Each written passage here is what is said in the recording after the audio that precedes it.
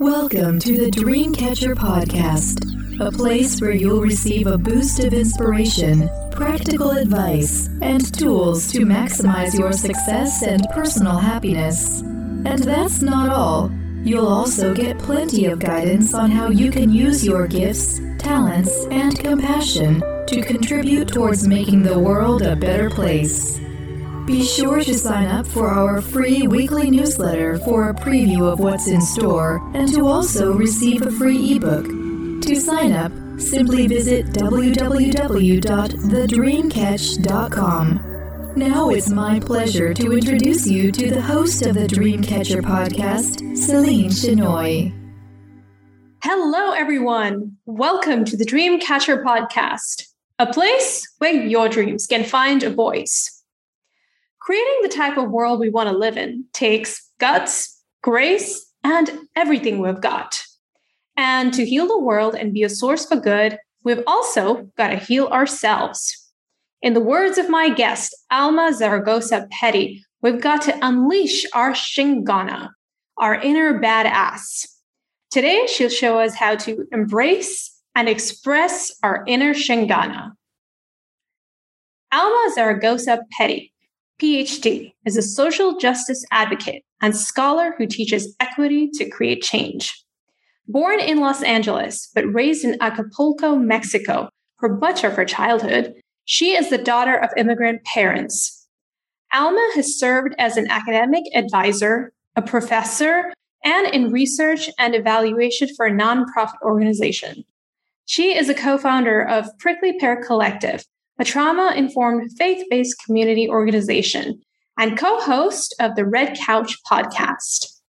In this interview, Alma describes the Chingona spirit she began to claim within herself and leads us towards the courage required to speak up and speak out against oppressive systems. This involves owning our stories, healing past wounds, and believing we are worthy of success and praise. If you like what you heard, please don't forget to like, rate, share, and subscribe to this podcast. Thanks. Hello, Alma. How are you doing today? I'm good. Thank you so much for having me. I'm super excited to be here and to get to talk about, the book that I just wrote and all of the things I've been processing since. So thank you.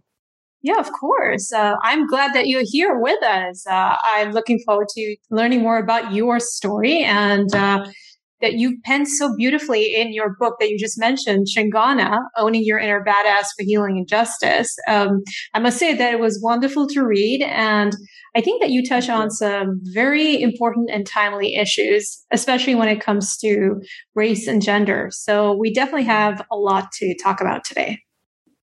Yeah, thank you so much. That it really warms my heart to hear that, when folks are reading it, it's doing something. Yeah, absolutely. The scariest thing is when you write a book, you're like, so is anyone going to read this? Anyone's going to have any opinions on this? So. No, it's a very moving story that a lot of people need to hear. And I think you made the right decision to write about it. Thank you. All right, so Alma, let's talk a little bit about your background. You're a first-generation Mexican-American who moved to LA from Mexico when you were a young girl. So tell us what your early experiences, what it was like, and how did it shape you and the work that you do today? Yeah, I think that, being born in Los Angeles, being a U.S. citizen and having the freedom to be able to go to Mexico and then be raised there by my grandparents really gave me a perspective that, I think a lot of people call now third culture kid, where you're kind of not really sure where home is because you feel like you're very much a part of this culture, but you grew up in another country and then you kind of, and in my case, I went back and forth a lot. It was a lot of visiting after even I came back after my childhood. And in a lot of ways, being in those two contexts really shaped the way that I saw the world kind of writ large, larger. And, one of the things that I also talk about in my book is that I actually was bused to a predominantly African-American school and community when I was when I did come back to the US. And this was very, very different and shocking, and also a very culturally disorienting experience, because like in many communities, Mexican Americans, there's a lot of colorism and anti-Black sentiments. And so hearing these things at home and in like the news and outlets that we listen to, but then going to a school where I'm predominantly around a different culture was a sort of, something that really shaped the way that I again saw different cultures and really understood some of the commonalities and some of the things that brought us together as well. And so over the years, I've realized now that's really what has really pushed me to go into working in like diversity and equity kind of inclusion spaces, and trying to bridge some access and persistence for first generation low income students, which is where, I work at a nonprofit that focuses on that. And so, yeah, I would say that it directly shaped me. There's so many things that happened in my earlier experiences that I can see now had a significant impact in how I just view the world and how I choose to do some of the work that I do. Interesting. I can understand, because I myself, I'm a third culture kid. And a question I'd like to ask all TCKs is, what do you identify yourself as? How do you see your identity? Like, which countries do you feel more, which races, which countries do you feel more affiliated with? Yeah, I definitely, like you mentioned earlier, call myself a Mexican American, which is very different, because often within this community, there's this term Chicano, which is really about the struggle that Mexican Americans had in the US around having access to schools and equitable treatment and that sort of thing. And while I love that they did that, and that was a part of the history here, specifically in LA and also in the United States, I don't know that I can consider myself a Chicana, or that I do consider myself a Chicana, because so much of my upbringing was around these, Mexican communities, indigenous communities in Mexico. And then also while I was here, I was very much around Black folks, like I mentioned earlier. And so I'm I call myself Mexican American because those are the places that legally I was born in and I lived in. But there's a lot of differences with a lot of Chicanos in my community and where I live, where I don't really have that same experience that they have. Right. I mean, it's just those small nuances, right, that people won't understand until they actually get to know you. And I understand how frustrating that can be, because, on the surface, I'm Indian, but there are so many cultural layers to me that people can only understand once they get to know my values and the way I live my life. So I totally understand. Yeah. Yeah. It's really interesting. Yeah. I love, this third world kind of culture idea. I think that there's a lot to be learned as well from people that are mixed heritages, or that really understand, the different cultural backgrounds they come from, because in a sense, we, from very early on, we had to be people that connected each other, like bridge builders. So. Yeah. And it's because you have that sensitivity and that perspective because of everything that you've been through. Mm-hmm. Yes, that's definitely some of the other things that I talk about in my book are some of the more traumatic issues and problems that arise when you are from a very low income background, where there's resources are very limited.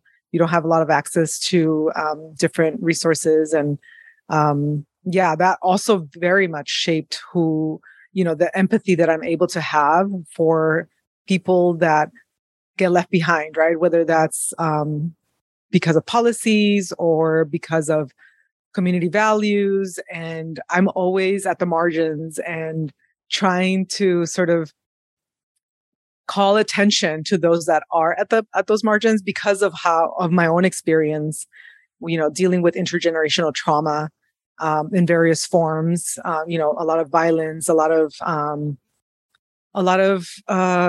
alcoholism and, substance abuse, that kind of thing. And really understanding that how hard it is for folks at those marginal spaces to really change and to really start to feel valued or even have that self-worth that's needed to change. So yes, that definitely also very much shapes sort of more of the internal world, right? Of like how I see myself and how I connect with others and how I want to bridge some hope to different kinds of marginalized peoples. I love it. And we need more people like you, Alma, because God knows in our influencer, self-centered culture, which is completely taking over, we need a few soldiers on the field who are willing to fight the good fight, and really be out there with the people who need that guidance, who need that support. So that's beautiful. All right, so let's talk about the title of your book. Let's start with Chingona. So what does Chingona mean, and why is it important for us to be aware of our inner Chingona? Yeah, so Chingona basically means badass woman. It's a Spanish word for the badassery that happens when a Latina, really starts to own all the pain, all of the joy, all of the things that made her who she is, and that now she can, take onto the world. And so historically, Chingona has been a derogatory term. It's been a term that has been used, colonial times to describe, fatherless children. It's kind of akin to the word bastard, and how that was used kind of archaically as like someone who didn't have a father, which we know because of patriarchy became a very big deal, right? And like in terms of like connecting your lineage back. And so Chingona is really about almost this imagined visionary heritage that we have as Latinas, whether you're able to trace back your roots or not because of colonialism.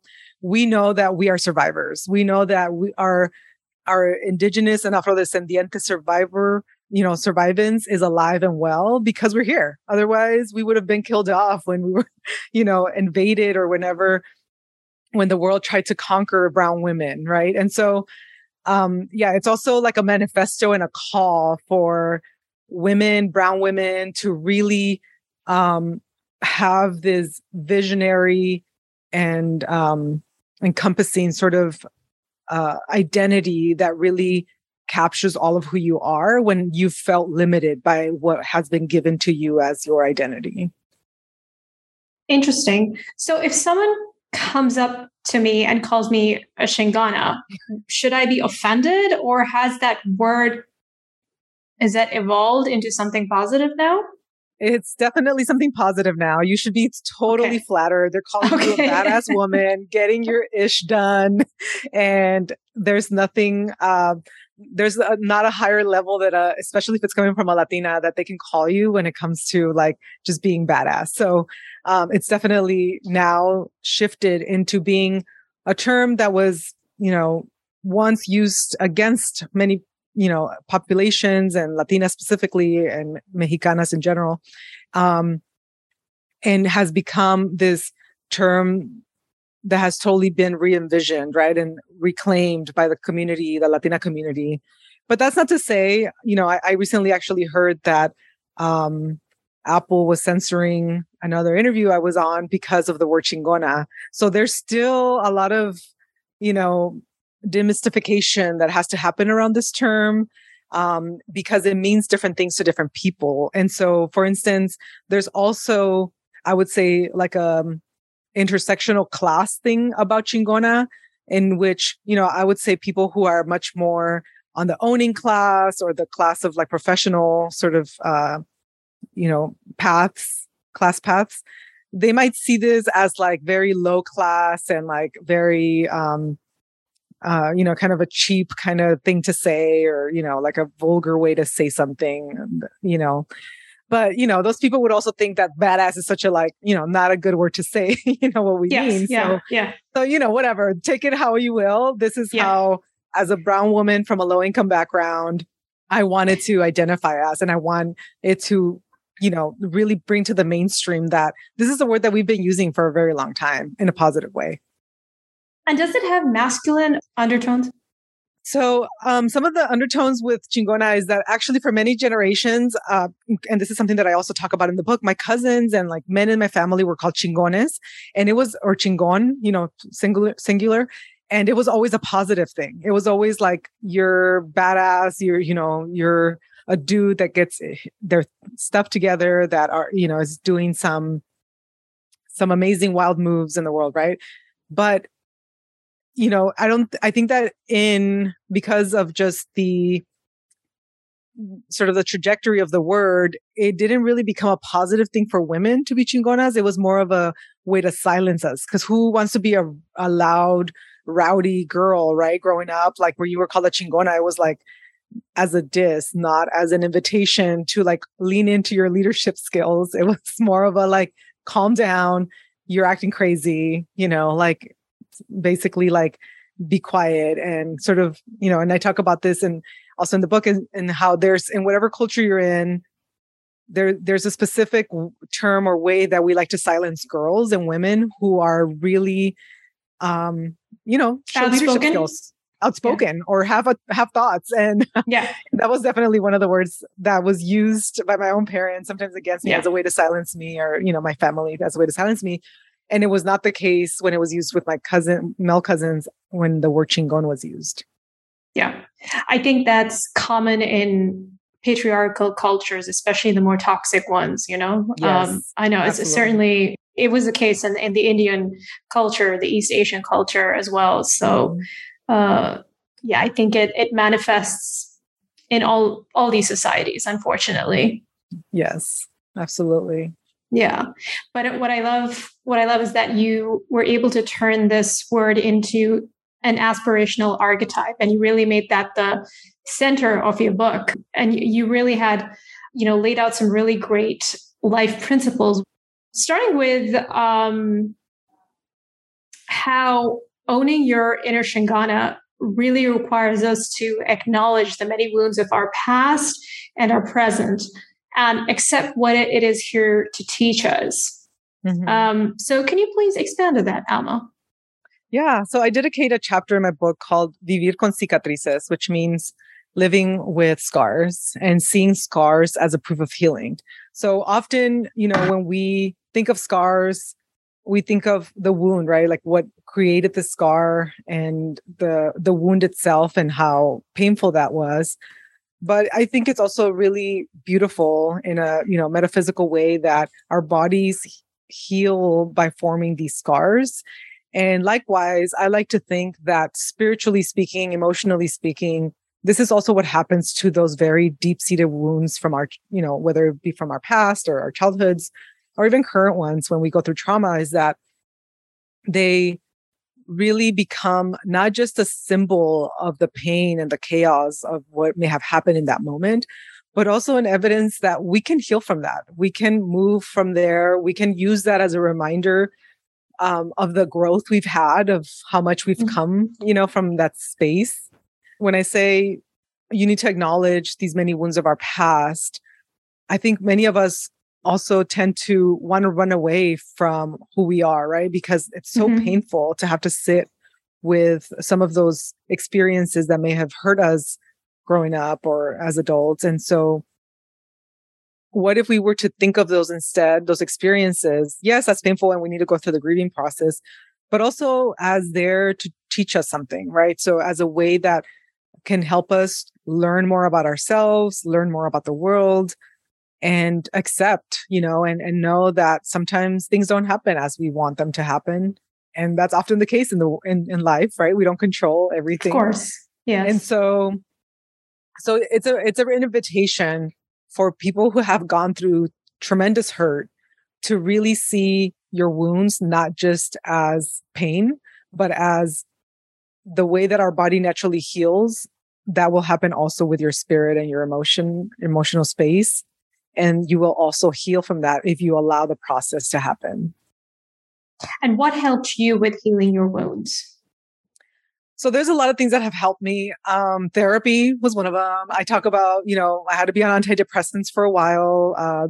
When I first realized and had sort of a mental breakdown, and, something that I really learned through this process of even writing this book is the different ways that people see breakdowns and how we could really also re-envision breakdowns as breakthroughs. And so it was, I've had these breakthroughs in my life where all of a sudden my body was just not cooperating with my mind. I was having random panic attacks. I was having random sleep paralysis. And, I talk a little bit about this, what that is. And basically it was my body realizing a lot of the trauma that I had gone through and what I had ignored for so long, and calling me, inviting me into finally reconciling those parts of me. And I really fought it, like for many years, I fought it with my own substance abuse and wanting to kind of escape and not deal with it. And ultimately I had to just also face that we can't really, that just undermines us, right? So it really doesn't help us to get to a place of deep healing if we're constantly trying to escape ourselves. We actually have to go in, not out, and try to escape. And so, but that was a very scary process for me to go in, to have this sort of a settled feeling of like calm and contentment, because as soon as I did, these feelings would bubble up and I didn't know what to do with them for a very long time. And so it took years of therapy. I also learned a lot about my own chemical makeup in terms of intergenerational trauma and how that affects, your own DNA and the makeup of your own genes, and how someone who has gone through a lot of that, many generations later, and it was never processed or never dealt with, many generations later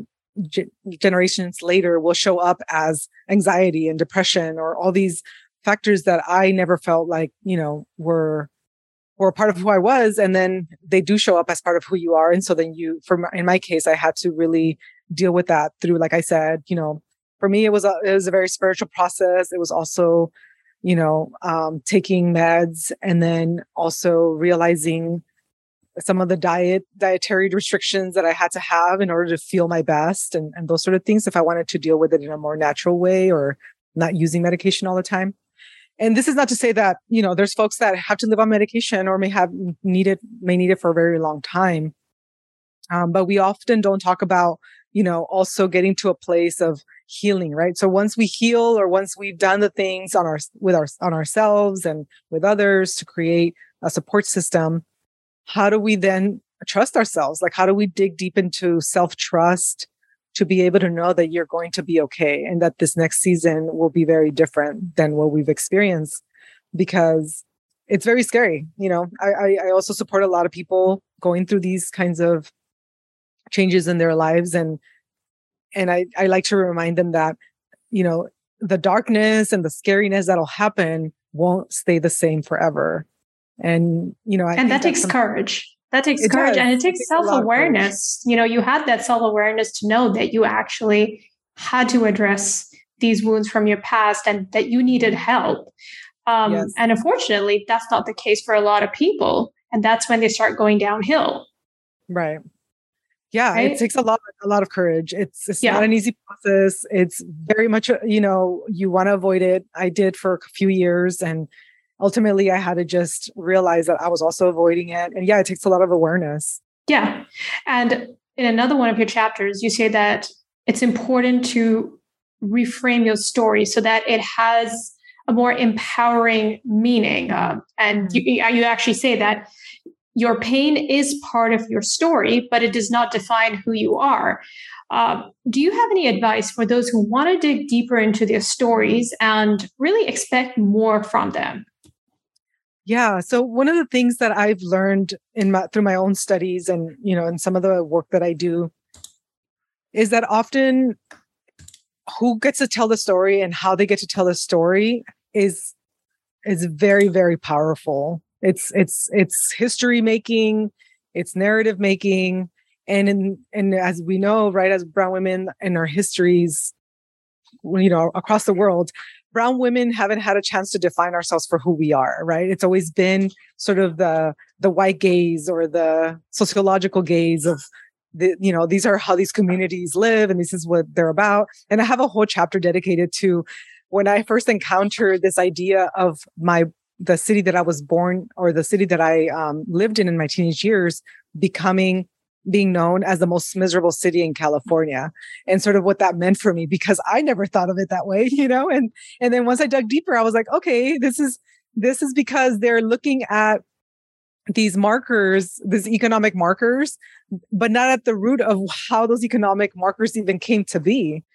Basically, the way that others have defined us is not the way that we should see ourselves or see our communities. We should dig deep into the strengths in our communities and the values in our communities that have allowed us to survive for this long, despite colonialism, despite genocide in some cases.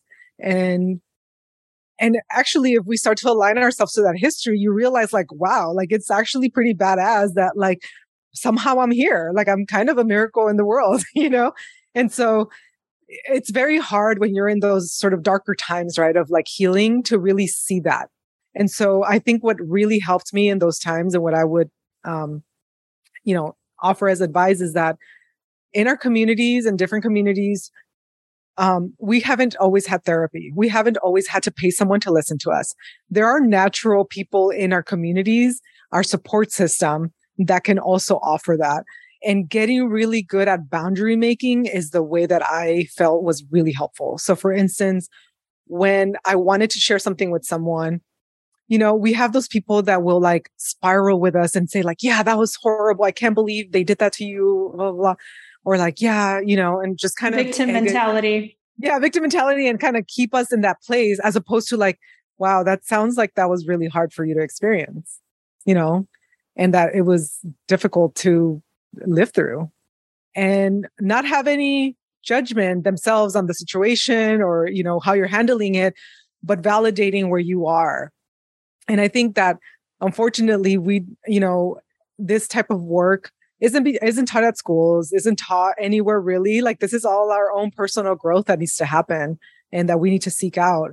And so becoming really good yourself at making boundaries of what you can and can't handle and who you will or will not allow to speak into your life was probably one of those things that, even if I didn't have therapy, before I had therapy, that's what I started to do first. I started to have boundaries around those folks that just wanted to tell me how to live my life or wanted to keep me in a place of where I wasn't feeling empowered.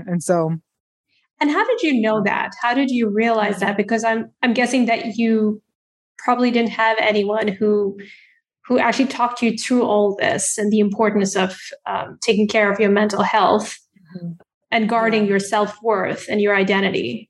How did it come to you?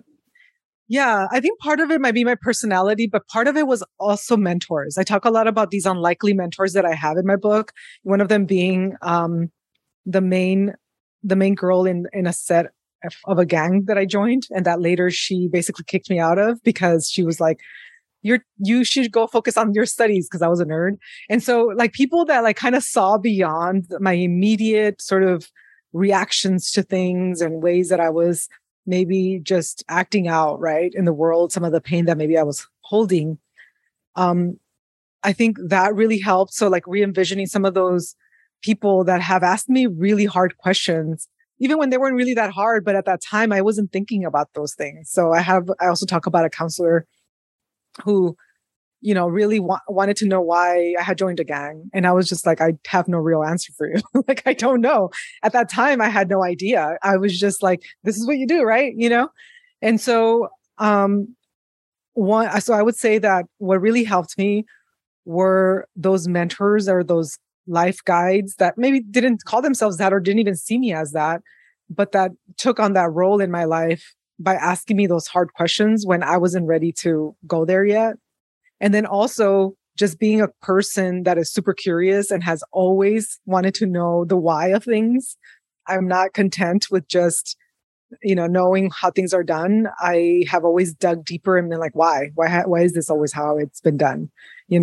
Which drove my parents crazy growing up because, I was always kind of questioning their own parenting, but really it was because I didn't understand, these sort of patterns that I kept seeing over and over. And I really I wanted to get to the root of it because I could see it even as a young child as like, this doesn't feel good. Like there was something off about this. And so a lot of it was, I think, also just being questioning authority, being just always curious and naturally kind of leaning that way, but I think everyone can develop that, right? Like that natural curiosity about our environment. That's true. But for some people, it comes more naturally. And clearly, based on what you're telling me, you seem like you're an old soul and you had that insight early on in your life. And I was called that a lot when I was young too. So it's interesting that you say that. I'm hearing all the symptoms. That's great. Okay, great.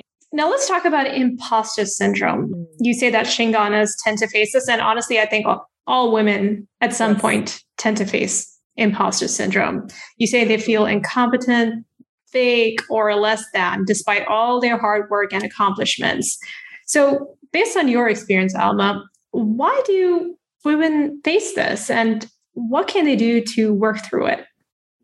Yeah, I think a lot of it honestly comes down to our communal history of just patriarchy, right? Like there's so much about how women have had to like really fight to be in the workspace, to be able to have equal pay, which we still don't have, across different, populations, some having more than others, but it's still a thing, right? It's still something that's very much a reality. And so when we have this knowledge, or when even if we don't have that knowledge, if this is something new to you that you didn't even know existed, the world is still operating under that though, right? So when you see who's a CEO, when you see who's an ED from different organizations, these longstanding institutions, it's wealthy white men. And so because of this reality and seeing this, it really shapes, I think, like the way that we think about our contributions and the way that we think about our value in society, whether it's, I think, consciously or not, it shapes us. It shapes the messages that we get. I think that as a society, we're doing a lot better, than from when I remember when I was growing up and some of the images that I saw, in terms of addressing some of those things and not being so outright like sexist, in different situations or different work environments. And I think over the years, because of this view and because of the way that brown women in particular were also seen as objects for much longer in our histories, in the ways that we traded women as like other commodities, for instance, or the fact that like there's been in almost every society, this way of thinking of women as sexual objects specifically. Yeah. I think that all of this is ingrained in our like psychic being, like I mentioned this a lot in my book, like we're really good at analyzing and using sort of our, more analytical parts of our brain to understand a lot of this, but I don't think we give enough time to, what we're doing to ourselves at a psychic level, at a psychological level. And now we're seeing, obviously that there's like a lot of research showing that women in particular suffer more from anxiety and depression. 1 in every 4, I think, is like the current number. And a lot of that has to do with the ways that we are continuing to objectify women through like social media and what they, what those platforms choose not to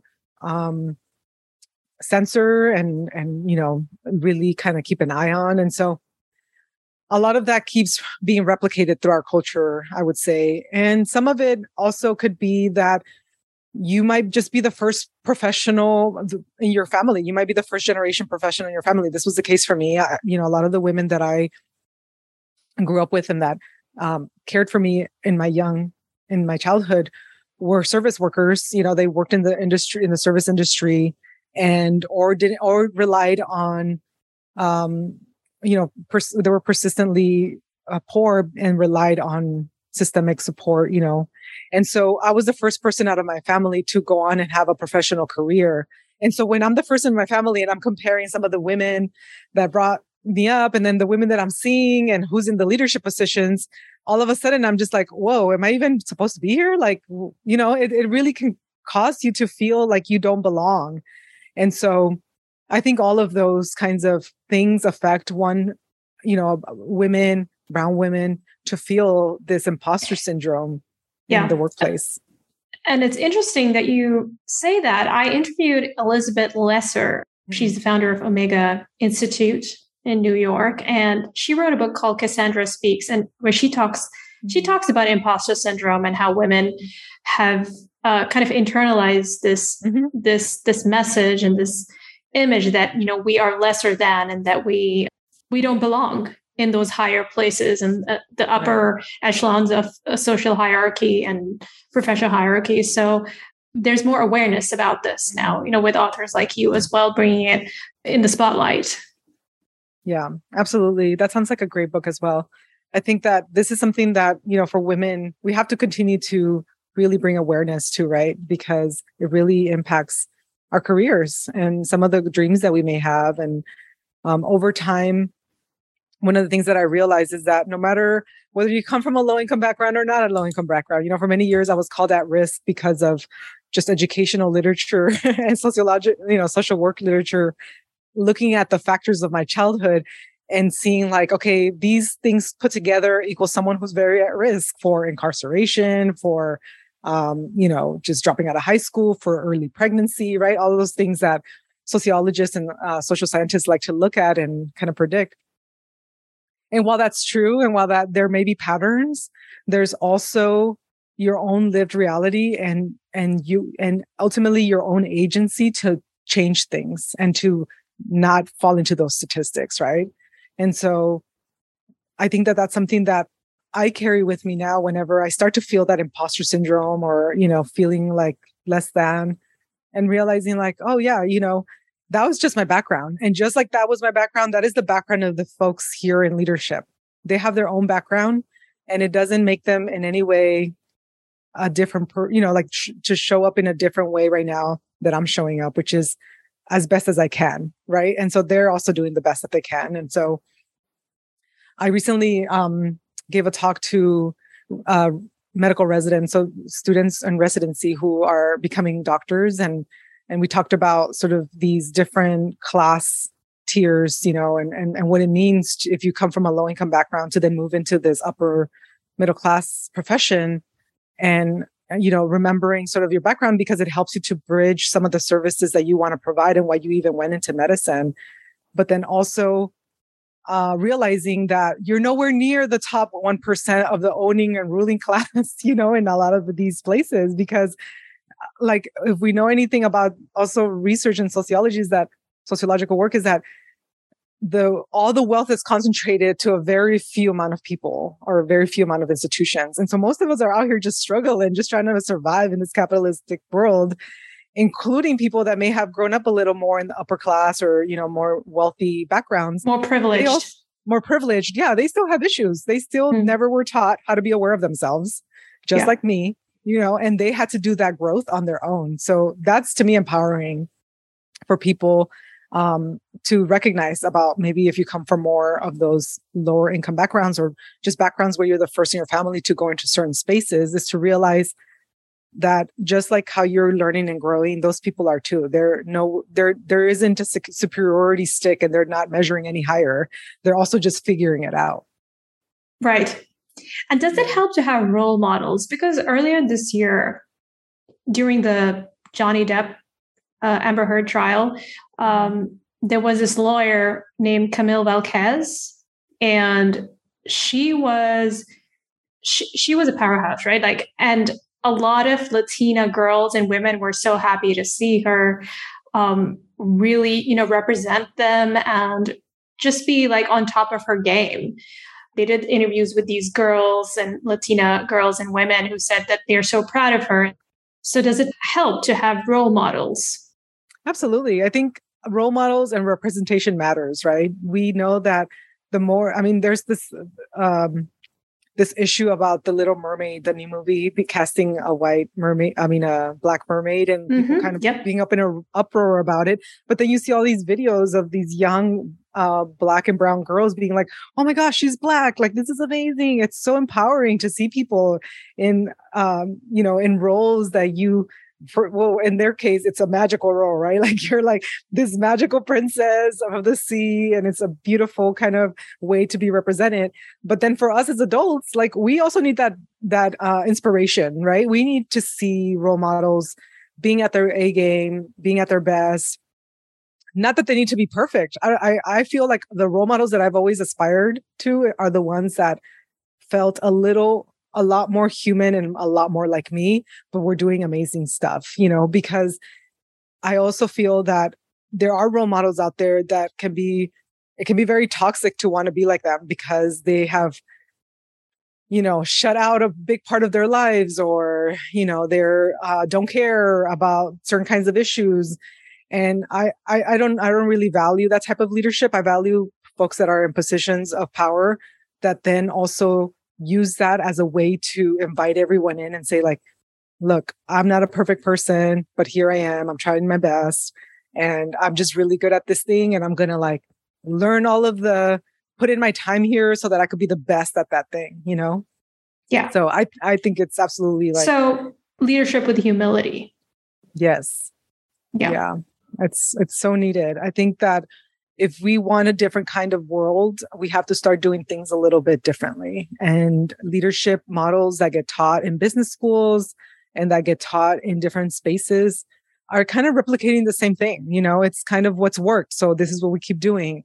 And so to me, that's why I also get encouraged when we do have, I think right now the population of Latina professors across universities is like 4%.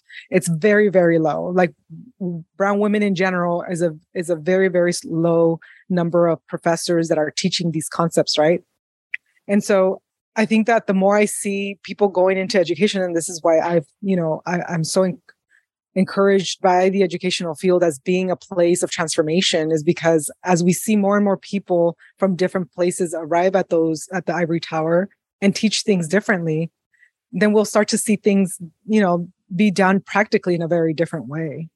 And so I just want to encourage people who are, even thinking about their own education, or even just, going into different fields, that yeah, you could actually change things. You could start to reframe things in a different way and not have power be this thing that gets hoarded, and that is, a leadership model where it's just like a celebrity type kind of one person, and it could be shared. There's like co-founders of things, there's people who, use more of a consent building, rules and policies in their organizations as opposed to like from the top down. And so there's a lot there, is what I'm saying, to be learned and to do differently. And that's also a very, very amazing or encouraging space to think about, because things can change. And we have to have this view of things changing, even in the world, not just in ourselves, but also things that in the world can change.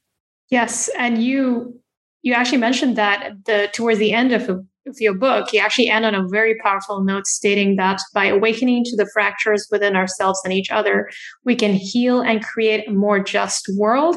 Change begins with ourselves. Love that. So, Alma, what initial steps can we begin to take in creating a more just world? Yeah, I think, self-awareness, we talked about that, right? I think that we can't create a different kind of world, a world where we want to see justice and peace and sort of love be the value, if we don't start that with ourselves. And if we don't know how to do that even to ourselves, and I'm talking about here, like some of the negative self-talk that might happen for some folks, or things that you're doing that's really violent against yourself and you don't even realize it. And so when you, when you are that way to yourself, then it's very hard to be different with others. Sometimes we're the harshest with ourselves, and that's true. We tend to be a little bit more. Yeah, we are our own worst critic. Yeah, we are. Yes, we are. Especially if you're a perfectionist or someone who's like a high achiever. Yes. I mean, you know what I'm talking about. We hold ourselves to a very high standard. We do. Yes, we do. And we tend to be a little bit less that way with people around us. But some of that value and that mentality still seeps out of us, because that's who we are.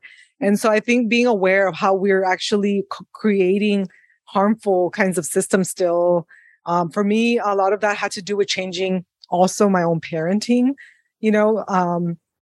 Women's roles are diverse and varied, and everyone's roles are diverse and varied. And so you may be a CEO and have, the ability to influence a lot of people, or you might be a mom and have the influence to change like two human beings.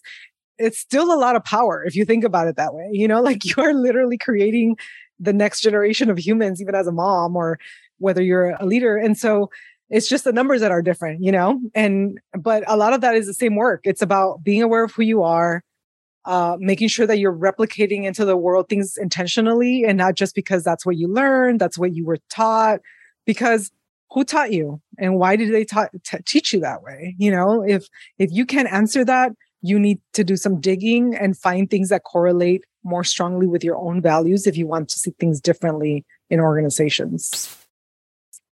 Okay.